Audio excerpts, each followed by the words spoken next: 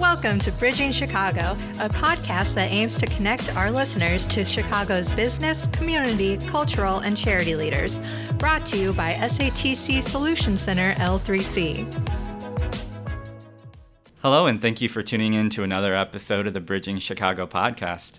I'm Nathan Loveridge, a legal assistant at SATC and one of the hosts of the podcast, and I'm here with Tom Domerick, president of the National Marine and Manufacturers Association. Tom, thanks for joining us today. My pleasure, Nathan. I'm sure boating is a favorite pastime of many of our listeners, and so they're probably really interested in your work with the NMMA. But before we talk about that, I'd like to kind of take a step back and talk about your background and your experience coming into being its president. So I saw that you went to DePaul. Are you a Chicago native then? So I actually grew up in East St. Louis, Illinois. Oh, okay. And came to Chicago in 1970 to pursue a Bachelor of Arts in Economics at DePaul. So I've been in Chicago for 49 years. So for those who aren't familiar with that area, I know I'm a Midwestern Central Illinois guy, so I know East St. Louis area pretty well. But for those who aren't familiar, what was it like to grow up in Southern Illinois or in that St. Louis metro area?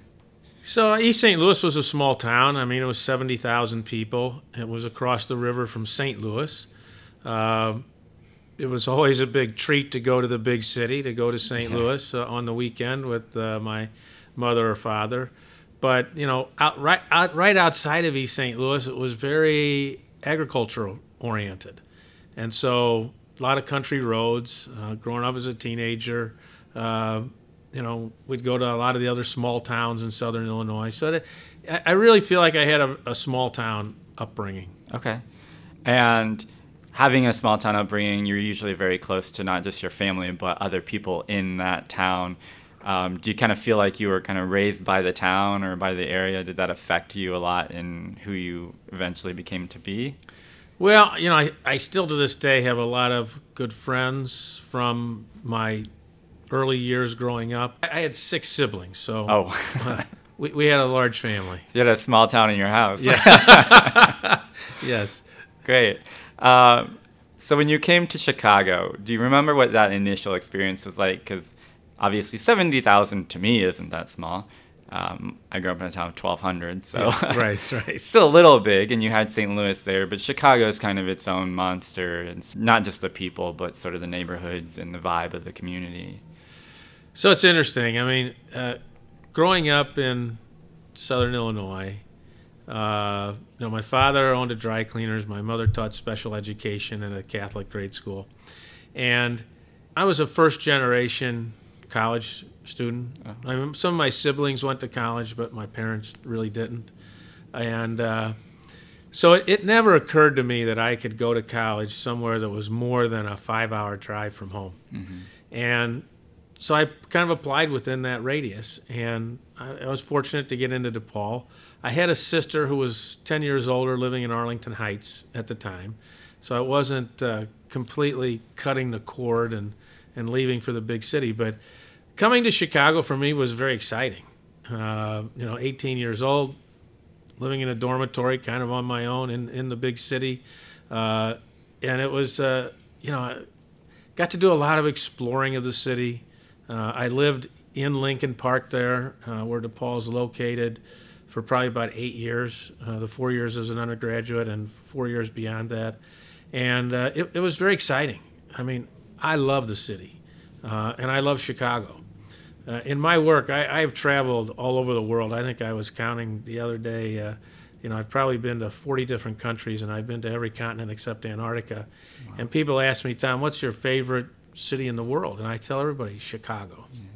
It's a great city. It is a great city. So did you know pretty much right away when you came here for school that you wanted to stay in the area and do your work here?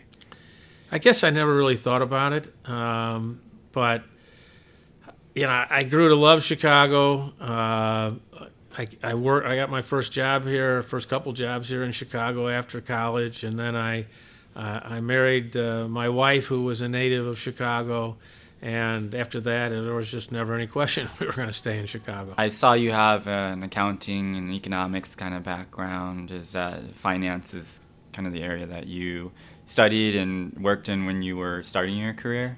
So actually, when I graduated, my first job was at DePaul University as the assistant director of housing. I basically ran the housing department because the director of housing was also the director of the student union and director of athletics. Oh, wow. So he didn't really have much time for housing. After a couple of years of that, I decided to get my MBA. I changed jobs still at DePaul, worked for the dean at the Graduate School of Business while I was getting my MBA with a concentration in finance. And as I finished that up, what I thought I really wanted to do was be a portfolio manager at the Northern Trust or one of the big banks. But the dean had a friend who was the executive vice president of the Illinois Bankers Association. He was looking for a director of education. So the dean suggested I talk to him, and I did. And long story short, he hired me as director of education. I spent 13 years with the Illinois Bankers Association, and I did go back and get my Master of Science in Accounting. My career has been in association management. Okay. So, I mean, the finance, the accounting, I mean, everything I've ever learned I've used, but I didn't actually work in the finance area. Yeah. What about that early job kind of taught you what it's like to be an adult and what it's like to go to work and to sort of learn and grow and use what you're learned at DePaul in a real setting? What was it that you were learning in those early stages that kind of sticks with you? So that first job as assistant director of housing, again, because the director was busy with other jobs, it was a wonderful experience where I got a tremendous amount of responsibility, a tremendous amount of autonomy very early, and was managing people and managing operations and managing budgets from day one. And so that was a great experience, and I think I learned a lot about working with people and dealing with people. And being in charge of a dormitory, I had, or a couple of dormitories, I had 500 students who I was responsible for, and I think, the ones I got to know the best were the ones that were always in trouble because I would be interacting with them more than people who just, did the right thing. But I love that. And, even those who were always in trouble, they were good people. They were good kids. And I think to try not to judge people too quickly, I think that's served me well. Yeah. One of the things that I'm hearing that I also read in your profile, in your bio, just learning about you before this and preparing, it seemed like maybe your job as the assistant housing director kind of helped you because in your current role, you kind of wear a lot of different hats and you do a lot of different things with the NMMA. And so it seems like in that role, you were also doing a lot of different things. I mean, caring for college students means that you're doing everything from like being a best friend to a disciplinarian to, everything in between. And so did that help you sort of learn how to wear a lot of hats and multitask and things like that? Yeah, and I think it also taught me, if you see something that needs to be done, do it. Yeah. Don't wait for somebody to tell you what to do. Don't wait to be asked to do something. If you see there's something that needs to be done, do it. In fact, during my 13 years with the Illinois Bankers Association, we had these 10 groups around the state. And nobody on the staff wanted to take responsibility for these 10 groups. So there was a secretary on the staff who said, I'll do it. And so everybody said, okay, you can have it. Well, she turned that into a career and went from being the secretary to a vice president because she saw that there was something not being done that needed to be done and took the initiative to do it. Yeah, great. It's great for us to even think about in, wherever we're at, whatever career you have. It's like if you see something, there's always opportunity. Yeah, you see something that needs to be done and nobody's doing it, do it. Yeah. What was work like for you at the Illinois Bankers Association? What was your day-to-day like there? Was it kind of different all the time? Well, again, I started as director of education, and so I very rapidly was given responsibility for a budget, for staff, and for organizing these educational programs. We would run 2-week schools at Southern Illinois University, or 1-week schools in Charleston or Peoria, where we would bring a group of bankers together in a very intensive environment to teach them agricultural lending or consumer lending or some other topic. And so, again, I was interacting with a lot of people, responsible for a lot of people, coordinating a lot of things, coordinating the faculty, coordinating logistics, responsible for the finances, meeting with the boards of trustees who were overseeing the program and making the decisions about the direction of the program and the curriculum and that sort of thing. So there was always a lot of variety. And during my 13 years from there, I went from director of education. When I left there, I was senior vice president. I was the number 2 person. So over the years, I took on more and more and more responsibility till basically I had everybody reporting to me except our government relations team. Yeah, and so for some people, that added kind of responsibility can seem really daunting or seem really stressful. What would you say about kind of accepting that and thriving in that? How were you able to do that? And then for people who are maybe out there kind of trying to figure out how to do the same thing or how to kind of take on new tasks or create those new opportunities for themselves, what would you say to them about your experience with that? So I would tell you that throughout my career, I was often called upon to do things I never did before. Mm. And rather than think about the enormity of what it was I was being asked to undertake, I took one step at a time. Okay. And, what is the first thing I need to do? I know I got to get there, but what is the first thing I got to do?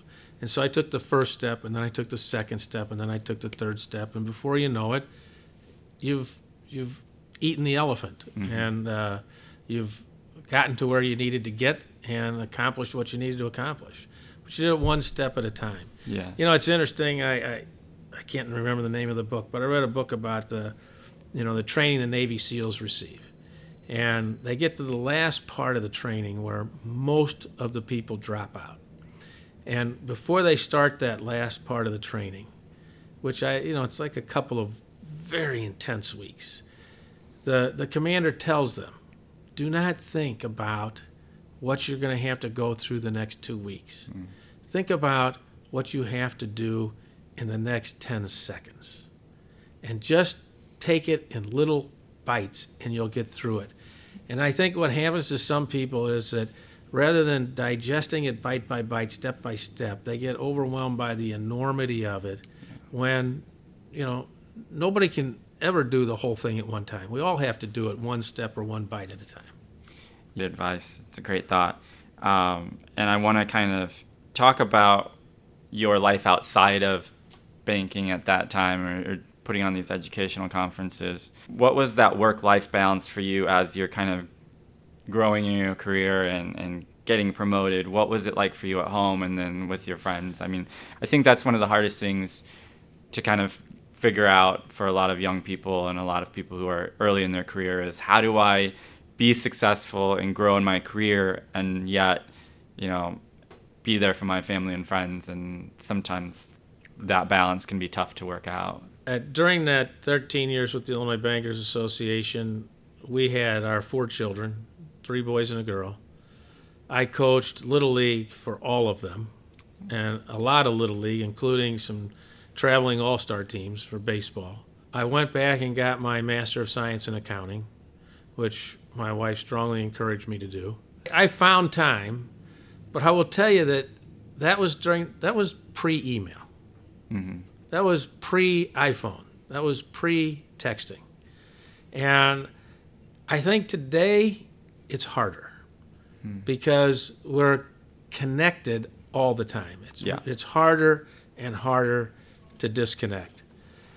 But there are ways to disconnect. And I if we all have to do some work at home, we just need to set aside, all right, this is the time I'm going to focus on catching up from my email from the day.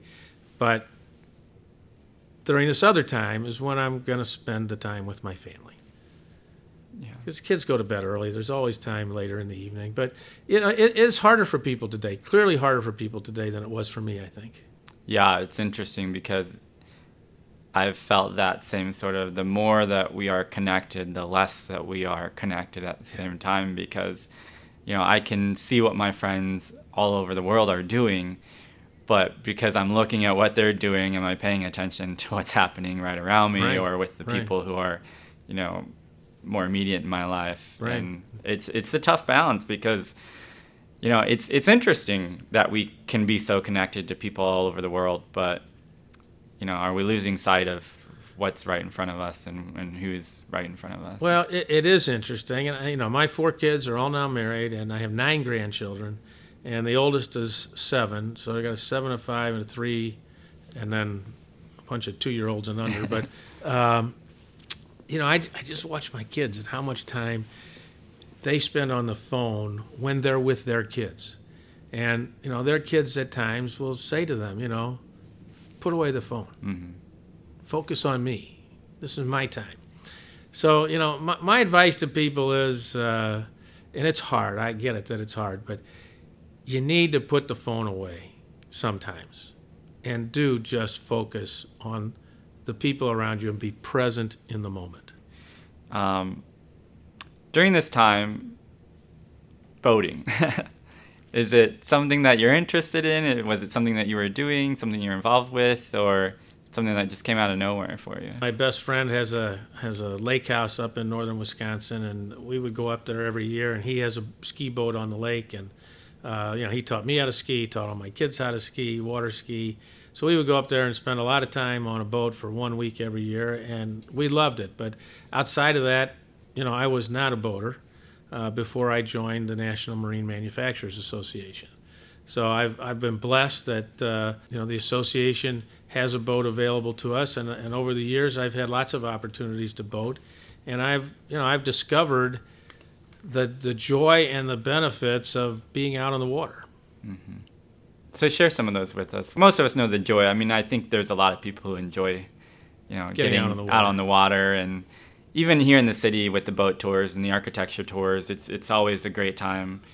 I hear people just rave about these tours, and I've enjoyed them. But what are some of the benefits that may be surprising to people that we may not think about just being able to get out on the water, either recreationally and doing the tubing thing, or just even doing a tour, or just maybe the water taxi? So the main reasons that people go boating are fishing, water sports, socializing with family and friends, or just enjoying the outdoors. For me, when I'm out on the boat, I get a whole different perspective. And I get a different perspective in 2 ways. One, when you're out on Lake Michigan looking back at the city, you see the city in a way that people who can't get out on the water don't see the city. And it's beautiful, and it's different, and it's exciting. But the other thing it does is that it clears my mind to be out on the water. It relaxes me, clears my mind, and I get a new perspective on things I'm dealing with. And to me, that's one of the great benefits. Yeah. So as we're talking about unplugging, maybe that's a good way to practice unplugging, is just get out on a boat and not worry about your phone for a bit. It's a great way to unplug, is to get out on a boat. And the great thing about boating is that no matter how old your kids get, they're always asking to go boating with you. Yeah. So while they might not want to sit and have a conversation with you at the kitchen table, they'll happily go out on a boat with you, and then you've got them captive for 2 or 3 or 4 hours where they got nobody else to talk to but you. I spent 9 years at a group called IPC, which was a trade association in the electronics industry. It was manufacturers of printed circuit boards and companies that did electronics assembly. And what was that time just in general for you like? What did you learn there? What was beneficial for you in that time? Went there as the president, spent 9 years there as the president. It was a larger organization, and now the buck stopped here. And that was my first job as president. Mm-hmm. And of course, that was a whole new set of learnings. Learned things like when I said something, people sometimes listened more than I intended them to. I might have just an idea that I was casually thinking about, and I'd mention it, and next thing I know, people were off doing it, thinking that was a direction I had given them. So I really had to learn to be careful about how I communicated and the words I chose to communicate. So I guess my biggest learning in those 9 years was that the words you use to communicate are really, really important, and that you should not take communication lightly. Communication needs to be thoughtful. That's really interesting. Never thought about that, but that's really interesting. So what brought you then to the NMMA following that? Well, after it was 9 going on 10 years at IPC, I kind of had this philosophy that, kind of like university presidents, that you probably shouldn't stick around an association for more than 10 years. That at that point it was probably time to bring in somebody new ideas, new background, could bring new life, take the organization in new directions. So I started interviewing for jobs, not actively, but now and then. And anyway, there was a headhunter for a job I applied in Washington, D.C. They decided that they didn't want to have to go to the expense of moving somebody to D.C., so he said, they're going to move on, and I said, that's fine. And he said, well, but I got another job in Chicago I'm working on, and it's the National Marine Manufacturers Association. So I interviewed there, and I was very fortunate to get the job. They had been without a president for 2 years, and so that which brought a whole new set of challenges. But it has been, I've been there 20 years, and I know I said I thought you ought to leave after 10, and I'll talk to you a little bit more about that in a minute. But I learned so much, and I've had the opportunity to work with so many talented people that it's been a very rewarding time. Yeah, so tell me at its core what the NMMA does. What is it about? Okay, so the NMMA members are primarily manufacturers of recreational boats, marine engines, and boating accessories. Our primary objectives are to advocate on behalf of the recreational boating industry and the recreational boating public, and to expand the market for recreational boating.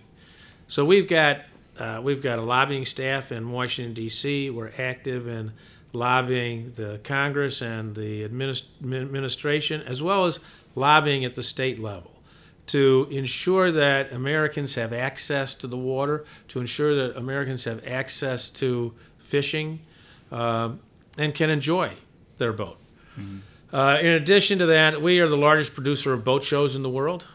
We produce the Chicago Boat Show. We also produce the Miami Boat Show, the New York Boat Show. We produce 18 consumer boat shows and 1 trade show. We certify boats. So using American Boat and Yacht Council standards for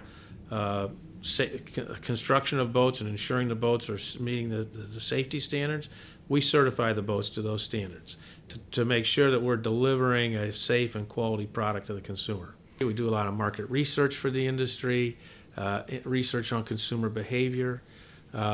We operate the industry's Discover Boating campaign.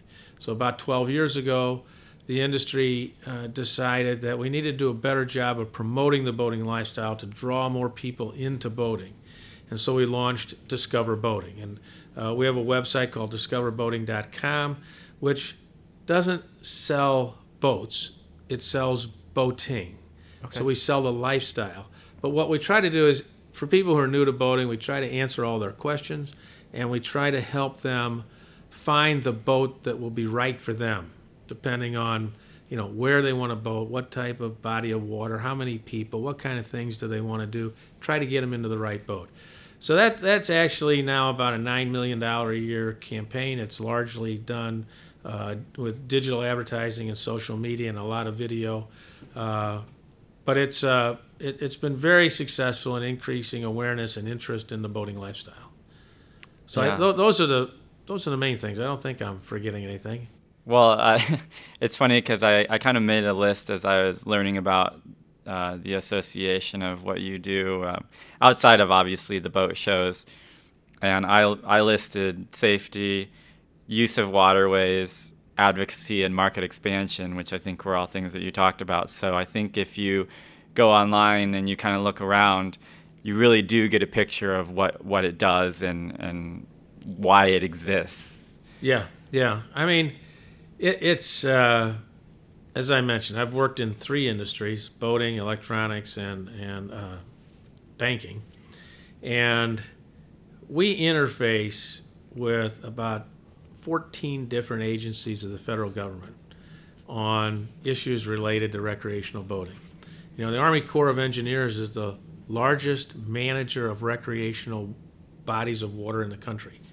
The U.S. Fish and Wildlife Service, the U.S. Forest Service, the Department of Commerce, the U.S. Trade Representative. You know, we're very engaged right now in this whole trade war because the tariffs on steel and aluminum have resulted in retaliatory tariffs from Europe. So while the boating industry is both a uniquely American-made manufacturing industry, it was also a net exporting industry. But our exports to Europe have been down significantly due to this 25% tariff on American-made boats. So we're engaged in trade issues.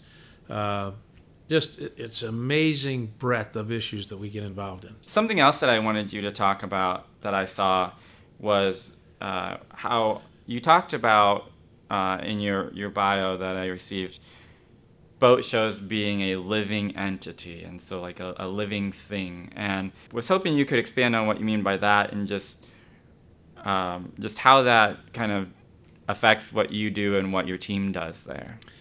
So we have about 100 staff total, and there are probably 45 of them that work every day, year-round, to produce these 18 consumer boat shows. And there's probably another 20 or 25 that part of their responsibilities is related to boat shows, whether it's accounting for them, doing PR for them, doing design, websites, whatever. But they're complex events, and they're selling events. So unlike a car show where you go and look at cars and then later on go to a dealer if you want to buy it, at a boat show you have the opportunity to look at all the boats available in the marketplace, in your marketplace, compare them on features and amenities and how they best meet your needs. And you can buy the boat right there at the show, and usually probably get your best deal at the boat show. You know, for example, we produce the Miami International Boat Show. Miami International Boat Show has 700 companies exhibiting.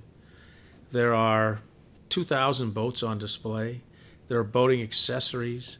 There's 1 million square feet of exhibits upland and 700 boats in the water.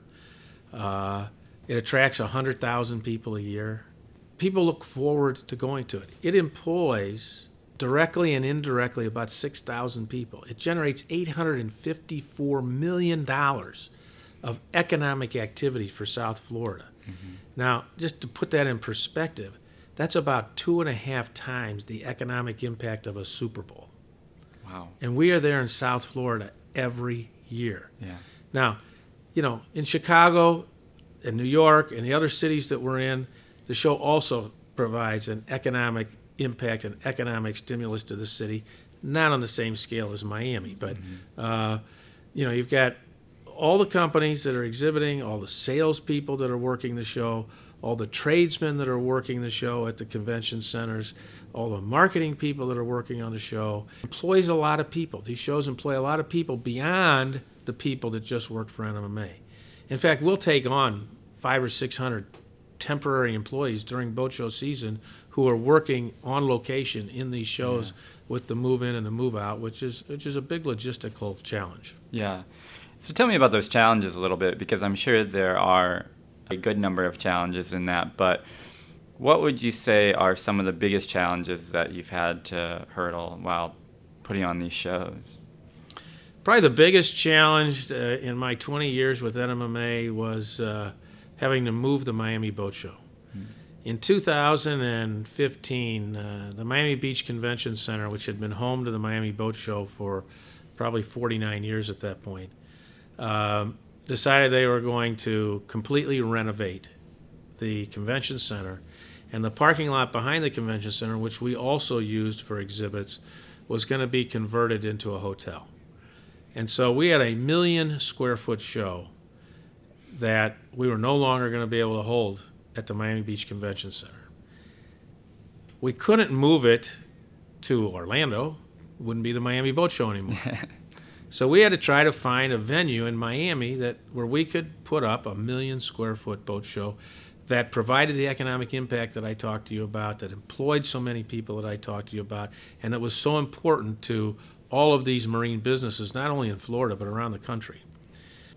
We found, with the help of Mayor Regalado, who was the mayor of Miami at the time, suggested a venue on Virginia Key called the Miami Marine Stadium. It had been damaged during Hurricane Andrew in the 70s, I think, and had not been in use for over 20 years, 25 years. But there was 15 acres of parking lot upland, and the stadium, which was just like bleachers facing the water, faced a basin of water the size of the Washington Mall. Wow. And so we worked on an agreement with the city of Miami where they invested $20 million to create the infrastructure, basically all underground, that we needed to produce a show there. And so the show is in February. The city's construction on the site didn't start till May. So that's 8 months before the show. The city did a marvelous job. They got it done just in time, but they got it done. I've never seen a city who was able to work so quickly and so efficiently to complete a pretty sizable construction project. But at the same time, we had to design 600,000 square feet of clear span tents and find a partner to do that. We had to build at the first year anyway, it was about a 600 slip marina in this basin, which we then had to remove after the show. And that marina was the largest temporary marina ever built in the world, and was the second largest marina in the state of Florida for the few weeks it existed, and we had to pull it out. And so we still have to build essentially a convention center and a marina every year to do this show. That takes an incredible amount of local labor, takes an incredible amount of planning and coordination. And because it was brand new, there were a lot of things that we just couldn't know and couldn't anticipate. So this 2020 is our fourth year, I believe, at the new location in Miami. We continue to learn things, but we've made significant improvements every year. It is a destination people love to go to. It's probably the best destination in the world for a boat show, but it's a lot of work, and we got a team that does nothing year-round but work on the Miami Boat Show. Wow, that's amazing. Now, I would just add, we had to move this show. The logistic challenge was part of it, but a neighboring community didn't want the boat show to be on Virginia Key. So they filed lawsuits against us in the city to try to stop the show. They hired a PR firm to turn public opinion against the show. So while logistically we're trying to move this massive show, we also had to fight these lawsuits. We had to fight a PR campaign. And frankly, we didn't know if we were going to be able to hold the show until about 6 weeks before the show opened. Wow. So it was a huge gamble on the part of the association. It was an extremely stressful time for our staff. But we made it through. It's been a great success. People are thrilled with it, and that's probably was the biggest challenge of my entire life. That's a pretty big one. Sounds like it. When is the Chicago Boat Show? Because I've actually never been, and it sounds really interesting. Well, the Chicago Boat Show is in January. Okay. I'd be happy to also get you some tickets, Nathan, so you can go to the show. Yeah. Thanks. But the Chicago Boat Show is a big show. It's the Chicago Boat, RV, and Sail Show. So we've got sailboats, RVs, and power boats on display, and it is one of the biggest shows in the country. Great. At McCormick Place. Of course, it may go. Yeah. Yeah, definitely look forward to that. Boat show happens January 8th through the 12th, and that's 2020, of course. So definitely looking forward to that. Tom, I want to circle back to something that you promised you'd share with us earlier, and that is you've been the president now for 20 years. You're a little past your 10-year mark of moving on. So share with us why you decided to stay and how that's kind of worked out for both parties. So this is not well known, but as I was approaching that 10-year mark, a job with another association, which was a job that my whole career, I said, if this job ever comes open, this is the job I want. And I applied for that job, and it was right after we had launched the Discover Boating campaign. And it was just as we were entering into the Great Recession. And while I was interviewing, the search committee said to me, don't you want to stay and see how the Discover Boating program turns out? And that got me thinking about it. The other thing was that yeah, I think I did want to stay and see how it turned out. The other thing was we were going into the Great Recession, and during the Great Recession, not unlike a lot of other businesses, we had to reduce our staff from 149 to 82. Our budget, when I started at NMMA, our budget was $32 million. We grew to $64 million. In 2 years during the Great Recession, it was back to $32 million. Now, 10 years later, we're back at $64 million. But so what happened at that 10-year mark was this convergence of events that almost made it like a whole new job again, a whole rebuild the association again. Could not leave the industry and the staff at a point where things were in such distress.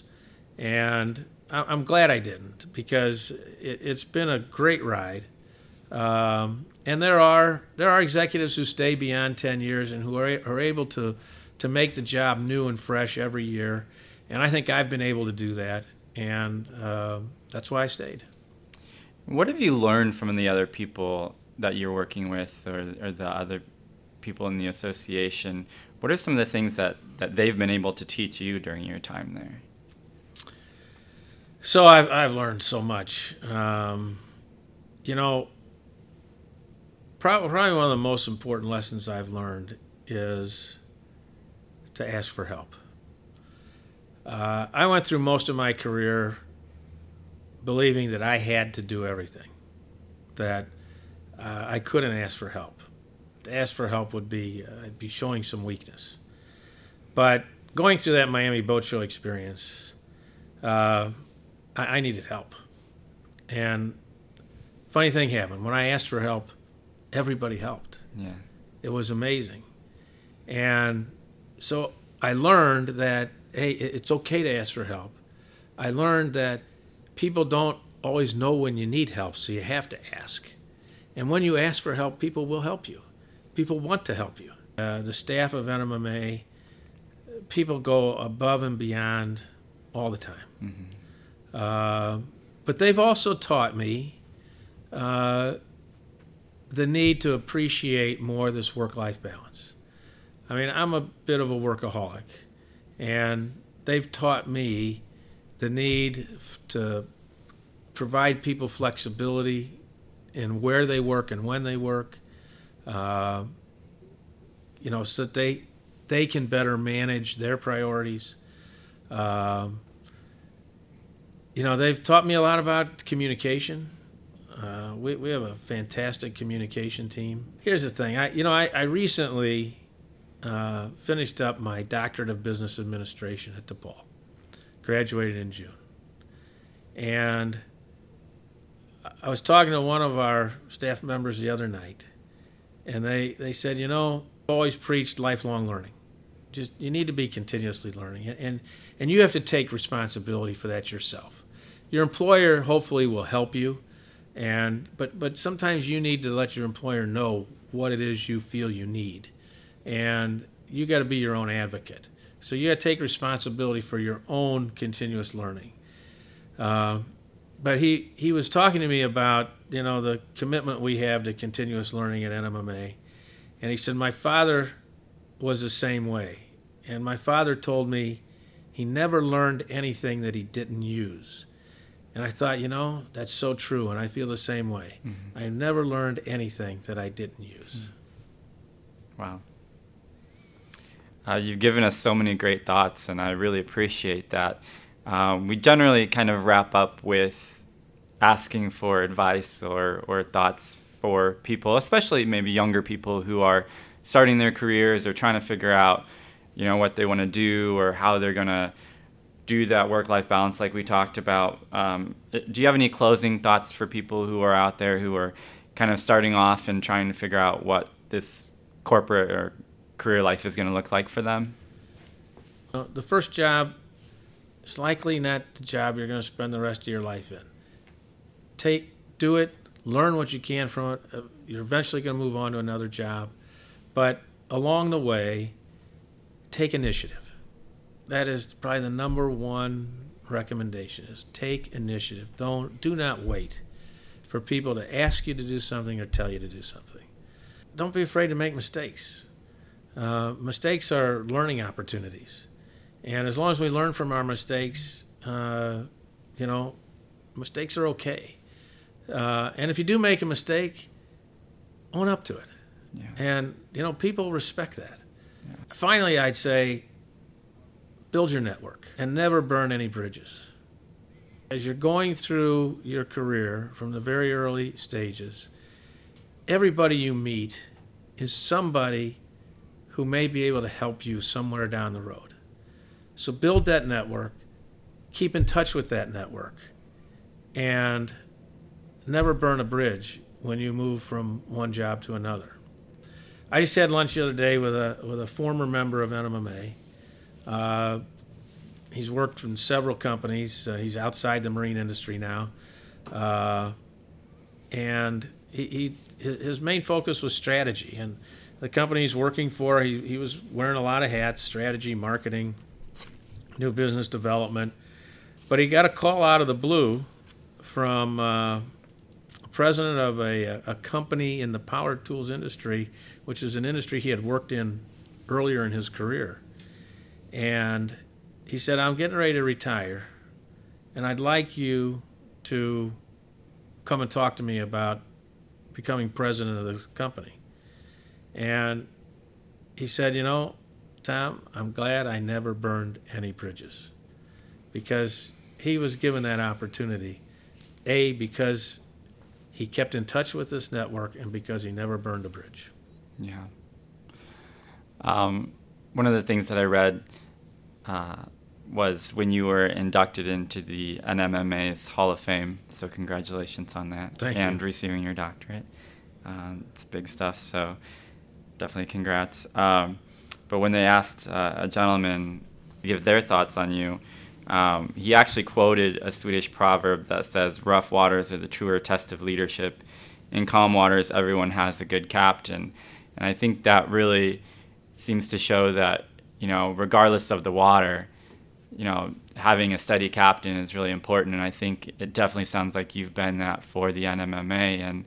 And I'm inspired by that, and I hope our listeners are as well. So thank you for your work.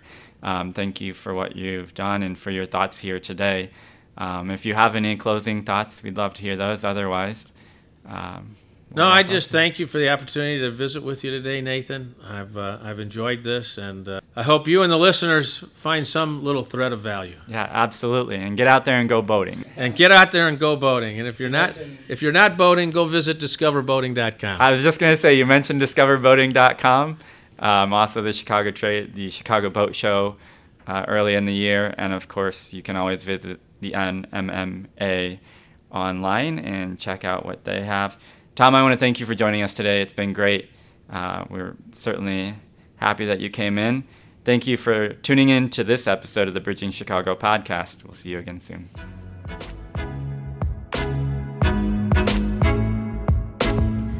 Thanks Thanks for listening to this episode of Bridging Chicago, as produced by the SATC Solution Center.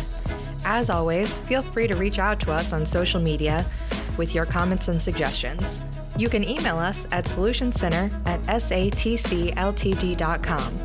Find us on Twitter and Instagram, where our handle is @BridgingChicago. And don't forget to rate, subscribe, and comment on iTunes, SoundCloud, or wherever you listen to this podcast. Nothing contained in this podcast shall constitute financial, investment, legal, and/or professional advice. No professional relationship of any kind is created between you and the podcast host or guests. You are urged to speak with your financial, investment, or legal advisors before making any investment or legal decisions. Furthermore, the opinions expressed in this podcast are not necessarily the opinions of the SATC Solution Center, Schenck Annis Tepper Campbell, or any of its employees. This podcast is created by the host and guests' individual capacities. All opinions on this podcast are or have been rendered based on specific facts under certain conditions and are subject to certain assumptions and may not and should not be used or relied upon for any other purpose, including but not limited to, for use in or in connection with any investment purposes or legal proceeding.